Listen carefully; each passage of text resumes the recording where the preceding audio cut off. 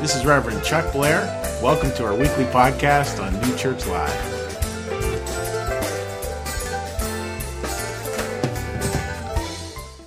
Welcome to New Church Live. Great to have all you here today. We got a great service ahead for you. And it's a topic I think that's incredibly important. And that's the topic of faith. And how do we look at it? How do we hold it? How do we hold this thing that I think so often gets mischaracterized or misrepresented? And hold it in a way that can be healthy and can be really part of our lives. And that's what this series, and today's the launch of it, is going to be. Because we all know, like we look at the statistics, we all know churches are changing dramatically. Can you see what the largest growing church is in the whole country? Can you read that? Unaffiliated. Unaffiliated. Those are called the nuns, not N-U-N-S, N-O-N-E-S. Church is changing dramatically. I just look at it over my lifetime, what church was when I was growing up, which was the same kind of church that my parents had, that my grandparents and my great-grandparents, shifting dramatically. And how is it that faith moves with that? How do we find faith in a time where changes look like that and where a lot of churches look like this? Do you realize over 4,000 churches a year now are closing? 4,000. So clearly we're in the midst of some kind of big change. I want to say that as we look at this series on faith, it's important to understand that as this journey starts, it doesn't start with trying to find certainty. Like a lot of people, I think, confuse faith with certainty. I'm going to go over here and I'm going to draw. I'm going to draw what I think faith looks like.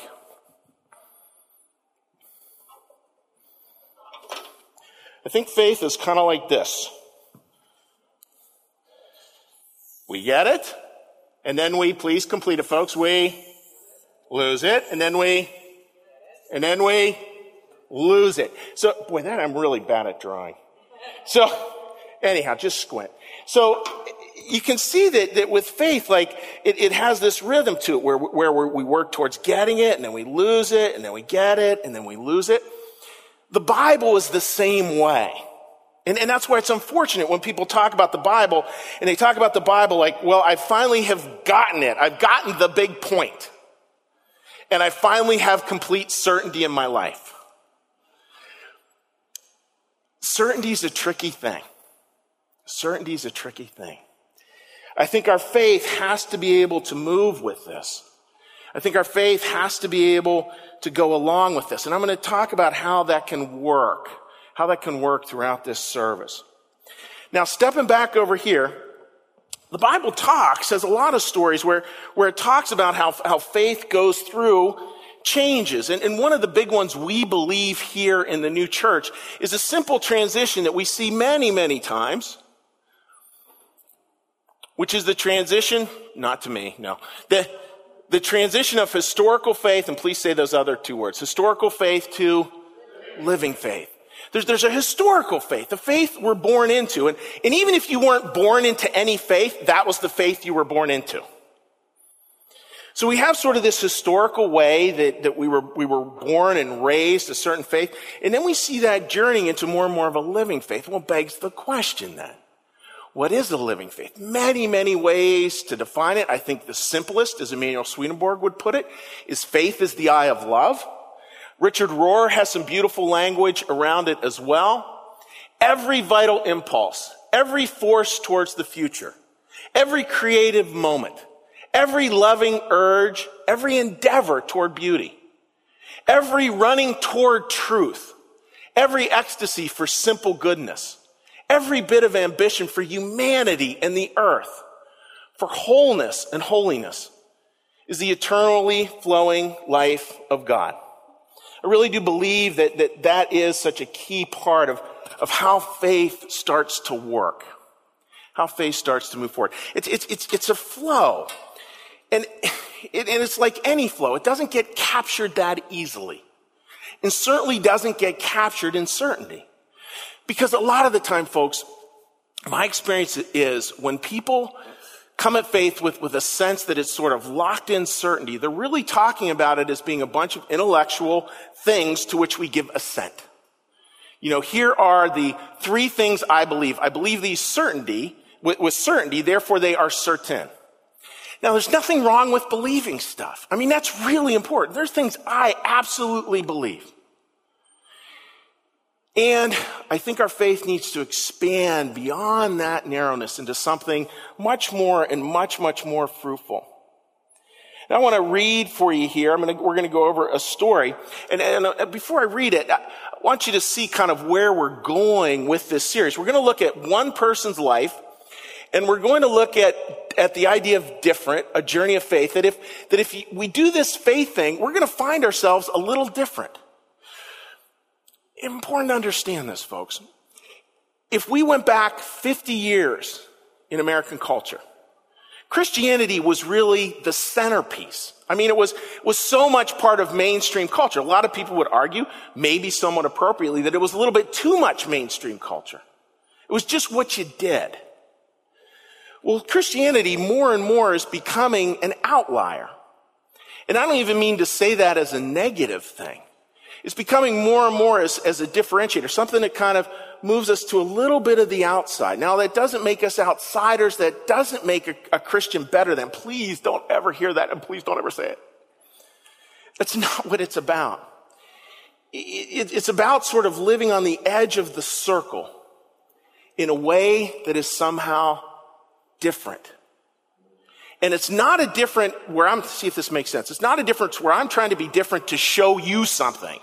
I want to be different just to show you something, show how better I can do it.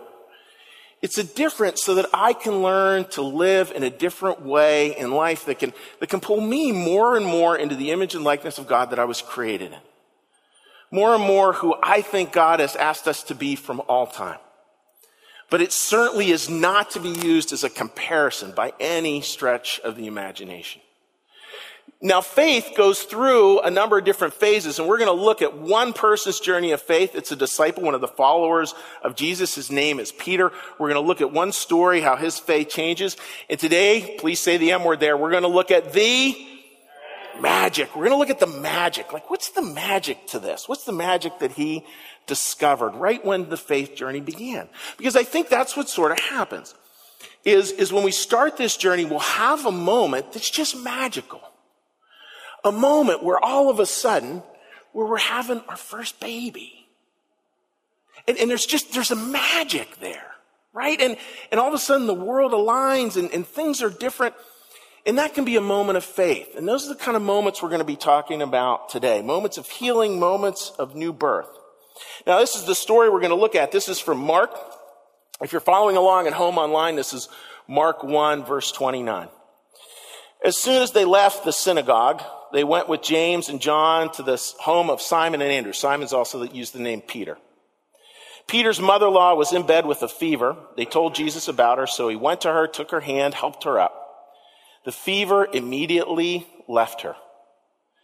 That evening, after sunset, the people brought to Jesus all the sick and demon-possessed. The whole town gathered at the door, and Jesus healed many who had various diseases. He also drove out many demons, but he did not let the demons speak because they knew who he was. So this is a powerful story. In this flow of the Bible, Peter, this one disciple, this one follower, has just started following this guy named Christ, this guy named Jesus, and he's seeing all these wonderful things happen. He gets some sort of message from home that his mother-in-law is deeply sick. Jesus comes to the house, picks her up by the hand, and she's healed. So Jesus went to her, took her hand, helped her up, and the fever left her. So the fever left her. And then it goes on to say this. The whole town gathered at the door, and Jesus healed many. So you can imagine, folks, in this day and age, this is the age for the kids in here, this is the age before hospitals and all that. This was the days before health insurance. You know, it was in a very, very different era. And all of a sudden, like, here's this person who's obviously direly ill. In comes this person, Christ, and heals them right there. Now, you can imagine what's starting to go through Peter's head. The kind of faith that he can imagine. I mean, that kind of faith is pretty easy to have. If somebody comes in and heals your mother-in-law, it's pretty easy to have faith. It's pretty easy to like, oh yeah, I completely buy into that. And not only that, but obviously Peter starts the word going out and all these other people start coming. And you can imagine, folks, if you had a big celebrity over for dinner, you would tell your friends. And this wasn't just a celebrity, this was a celebrity who could heal people. So people are coming in droves to this house. And you can imagine Peter getting bigger and bigger and bigger. But there is something beautiful here. There's the experience of magic. Magic in the form of healing. Now, it's not, folks, that I'm not a faith healer. I don't really believe that per se, but I really do believe that there's these forms of healing that God brings into our life all the time, where he picks us up by the hand and things shift. And we just get a moment in there. We just get a moment where we get to sense magic. You know, I see it over and over again. I see it in people with the way they connect. I see it with children and their parents. I see this with people who are falling in love.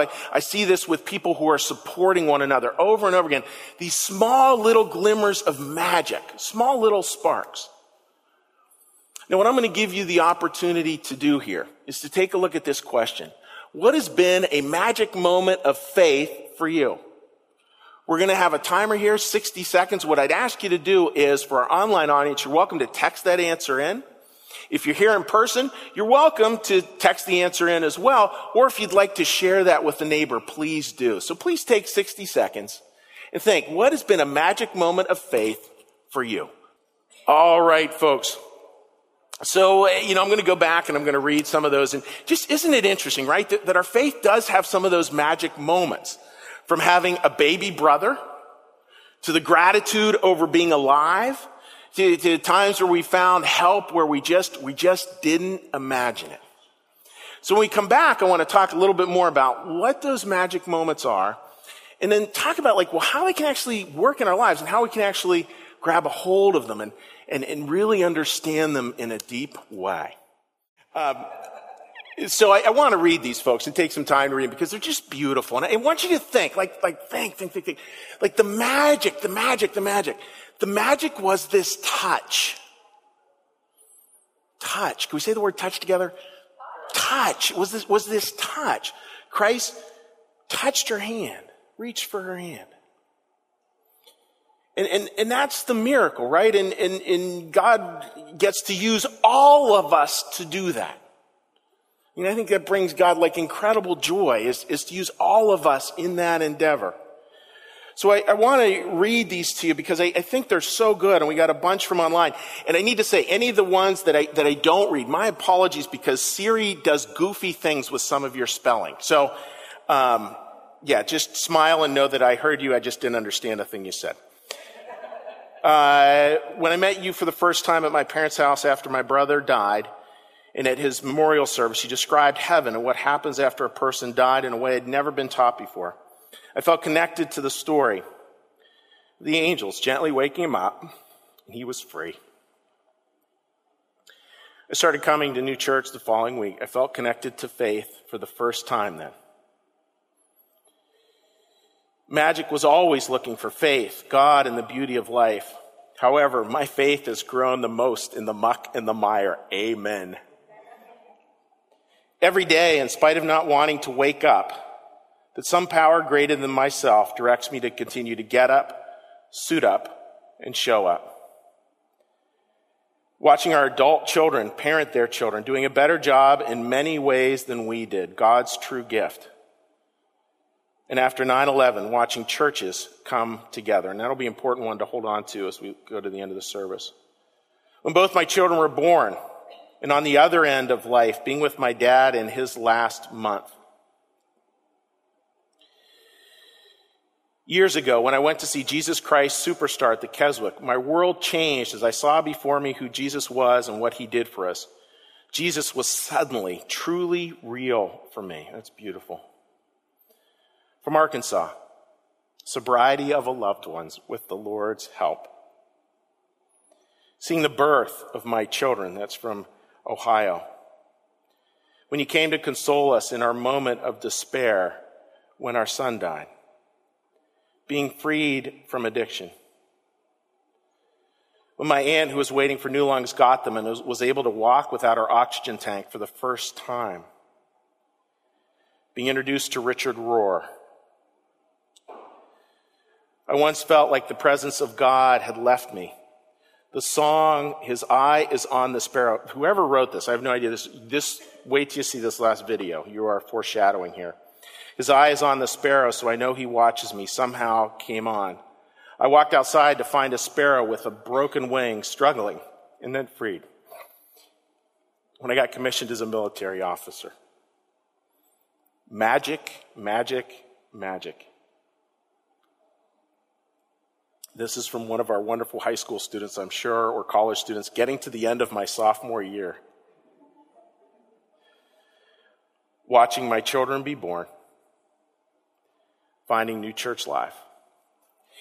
See, those really are magic moments, and we get to share them, and that's so much, I think, of the way that life kind of works. Like, we get these magic moments, and we really have to pay attention to them. Because that's sort of part of life's choice, right? Do I pay attention to the magic, or do I pay attention to the despair? Which is the better option? You know, we get that choice all the time, and it's a deeply empowering choice. So let's continue on. I'm going to read the story. I'm going to finish up the story, and then we're going to put some quotes up here on the screen. The story goes on. Very early in the morning, the next morning, while it was still dark, Jesus got up, left the house, and went off to a solitary place where he prayed. Peter and his companions went to look for him, and when they found him, they exclaimed, "Everyone's looking for you." Well, no kidding. He's healing a bunch of people. Jesus replied, "Let us go somewhere else, to the nearby village, so I can preach there also. This is why I've come." So he traveled throughout Galilee, preaching in the synagogues. So let's take a look at a couple of the beautiful lines there. Everyone is looking for you. You kind of think like, Peter, I'm sure Peter went to bed. Like, imagine you had all these people, the most famous guy in Israel, and all these people are showing up at your mother-in-law's house. And they're all showing up, say the H word, because they're all there to be healed, and the healing's happening, and it's like great, and you're starting to see, wow, this could be super cool. This could be an amazing experience. It could start to look like this. It could be huge. It could be immense. Chamber of Commerce will show up. It'll grow, it'll grow, it'll grow, it'll grow. So you go to sleep with that in your mind. And then you wake up the next morning, ready for Jesus to get at it again. And he's gone. He's gone. So you can imagine the disciples, a little bit like, ooh, I know we told some people to show up and now he's not going to be here. You imagine a little bit of panic there. They're searching for him. They find him out there praying alone. And then he says these words. And again, folks, I think, again, with Jesus' language, 9 times out of 10, see him saying it with a smile. See him saying it with a smile, not with a frown. Let's go somewhere else, to the nearby villages. I'm going to have you say the P word there. So I can preach there also. It's interesting, that word preach, folks. When you look at that word in Mark, it's not the word preach as in like deliver a sermon, like I'm doing right now. It's about conveying really good news. Conveying, a heralding of really good news. Use the T word here. News that was going to be conveyed with a simple touch. With a simple touch. That movement. That idea that the magic comes, it shows up, we get a chance to enjoy it, and then the magic, it moves on. It goes. It has other places to be, other people to see, it has other things to do. So we don't get to live in the magic, we get to experience it, to hold on to it, to live through it as best we can, and then to keep moving. Maybe in a way, God was trying to teach Peter this. This is from a piece of New Church Canon. Divine providence, that's God's leadership. Divine providence has as its goal our eternal salvation, not great happiness of the world. Not, in other words, please say those three words. Not in other words, money and power, which most of us think is true happiness. Now, money can be a blessing. Power can be a blessing. In this denomination, what we believe, it's really about your goal. How are you going to use it? That's what really matters. And we believe this, money and power is never the point. Never the end of itself. That eternity is the end. This far bigger picture is the end. And I know certainly if I was in Peter's shoes, I'd be thinking money and power. I'd be thinking, oh my goodness, look how great this is. Look how well we're doing. We're packing the place week after week, overflowing. There's nothing wrong with that as an ambition, as long as it's not an end in itself. I think that's what God is talking about here. What we need to remember about faith is that faith, folks, is not a place. I'm going to see if you guys can get a really tricky word here. A polysyllabic word. Faith is oh, you guys are good. Faith is not a place. Faith is a trajectory. It's a movement. So we get to see the magic. It's part of the trajectory. We get to experience it for a second. That's part of our experience. We get to remember it forever, because that's part of the blessing. And we get to live into it, because that's the joy. Now I want to show you a video, and then we're going to come back to the chart after the video. I want to show you a video that talks about that reaches for this. And it's a video, it's a very short video, and it's a mom over in England, and she's lost her son. And she goes to her son's grave, goes to his tombstone, and she's just sitting there. And a little bird, a sparrow, lands on the top of the tombstone. And then what I want you to do is then I want you to watch what happens after that. Take a look.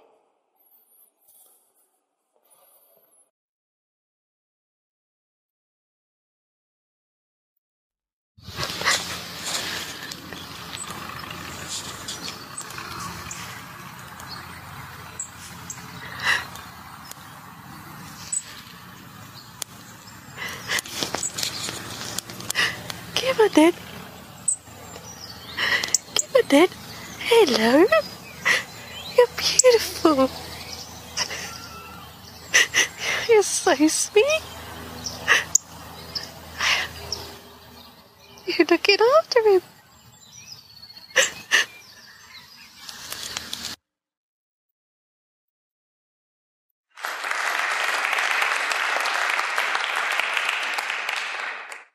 I think, folks, that's what happens. You know, the magic comes, just touches our hand, just for a second, and then it's off. And our job is to live into that as best we can, to live into that magic, to see it in our lives, to try to understand it in very deep ways. I love these words from John Lewis. John Lewis was a civil rights leader.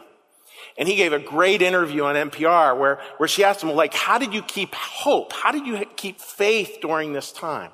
And he says something that I can't quite unpack. Probably some of you will be able to unpack it far better than me. And I hope you share with me after church on this. But he's able to unpack it and really look at faith in a very unique way.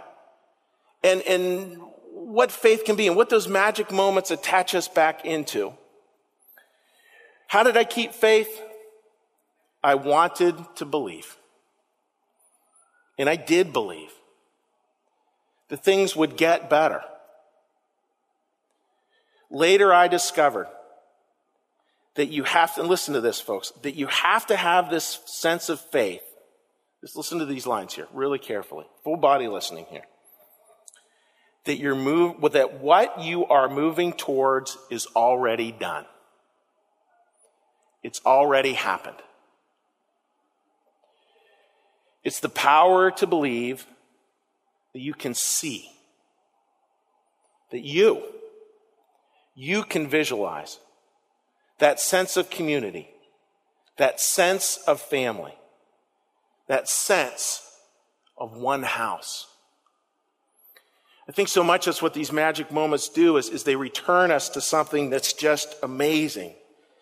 And I feel like as we look at this, folks, we can see the flow of our lives where we get it and we lose it and we get it and we lose it. And please listen carefully to this. Please listen carefully to this. As faith evolves, what happens is it's no longer about the line. We get that faith is the paper. That faith is kind of like the ground of our being. That it can deal with the moments of deep despair. It can deal with the moments of great joy and the inevitable getting it and losing it and getting it and losing it. That's what's in the Bible. That's what the Bible talks about all the time. That's why some of the parts read in such crazy ways, because there are times where, people lose the plot. But then it comes back. I think we all can get this experience. And as long as we're trying to follow the lines and thinking our faith is based on whether it's up or down for the day, I think we miss it. I think when we start to get, it's got to become the paper. Then faith can become something that really enlivens our lives, that does just amazing stuff. I think about a magic story that I had that I wanted to close the service with. Now a lot of you I've shared this story with because it was so profound for me. Very life-changing. And I've had, probably like 2 or 3 of these experiences in my life where it's like, yep, there's the magic. It doesn't stay. But it comes, it touches. And that touch is totally transformative. Totally, in a certain sense, healing. And again, my apologies, because a lot of you have heard this story, but not all of you have heard this story. This took place about 5 years ago. I had done a wedding, and a few weeks after doing the wedding, I got a call from one of the groomsmen. And he said, "Chuck, you probably don't remember me." I'm thinking, I don't remember you. You probably don't remember me, but my name is Jason, and my brother just died suddenly, age 37, out of the blue, he passed away. My family doesn't have a church. They don't have a pastor. You're the one pastor I know because I saw you do that wedding. Do you think you could come and do a little internment, small funeral for him? I said, sure, I'd be glad to. So what I did is I got in my car, drove down to Vineland, New Jersey for the viewing the night before. And the parents, obviously and very understandably, were totally distraught. Not really able to share a whole lot versus just sort of pleasantries of, hi, sorry for your loss. What can I pray for? Just sort of simple stuff. But they did give me a small little piece of newsprint about this young man. Basic biographic information, but not much bigger than that. So I go home, go to my dear wife, and as all guys know, you got to ask your wife what to do when you don't know. So I said, honey, what do I do? I've never met this young man. I certainly don't know his family. I'm supposed to do an internment, small funeral service for him, the next day.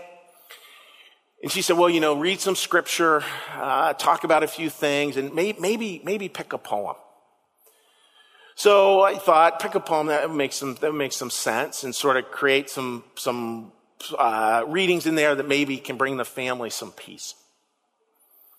So I pick a poem. I go down the next day, And I go to the funeral parlor. And the mom comes out right before we're to travel to do this interment, small funeral thing.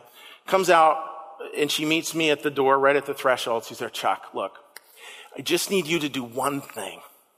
Whatever it is, like, let me know. I'll be glad to do it. I said, Chuck, I need you to read a poem. And then she handed me the same poem that I'd picked out.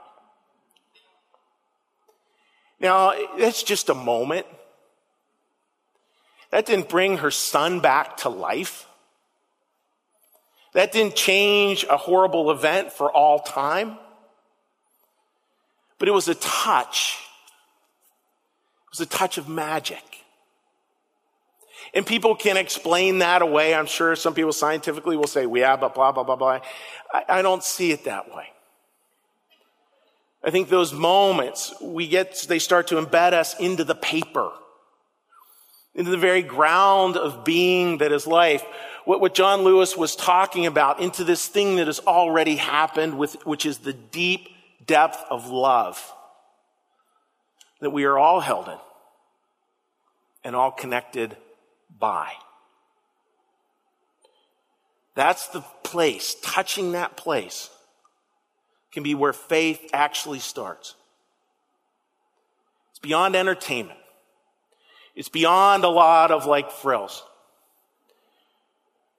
It's a quiet miracle that we get to share over and over and over again. I wish you the best on your journey. Think about joining us for the next 3 weeks as we continue on and we look at, again, how this flow of faith works, how it's like a river, and how it can really come alive for you in your life today. Can we say amen together? Amen. Amen. For those of you who are first-time attenders means it is true. So what we're going to do now is we're going to close with a prayer, and then we're going to close with a raucous song about I'm a believer. And so what I'd ask you to do now is to please join me in a prayer. Dear Lord, thank you for your presence here today. And Lord, thank you as well for those magic moments in our lives. Thank you for what those moments have been. And Lord, allow us to live in a deep memory of them, knowing that our choice is always between magic and despair. And the magic is always there. Give us eyes to see it, ears to hear it, and hands to touch it. In your name, we pray. Amen.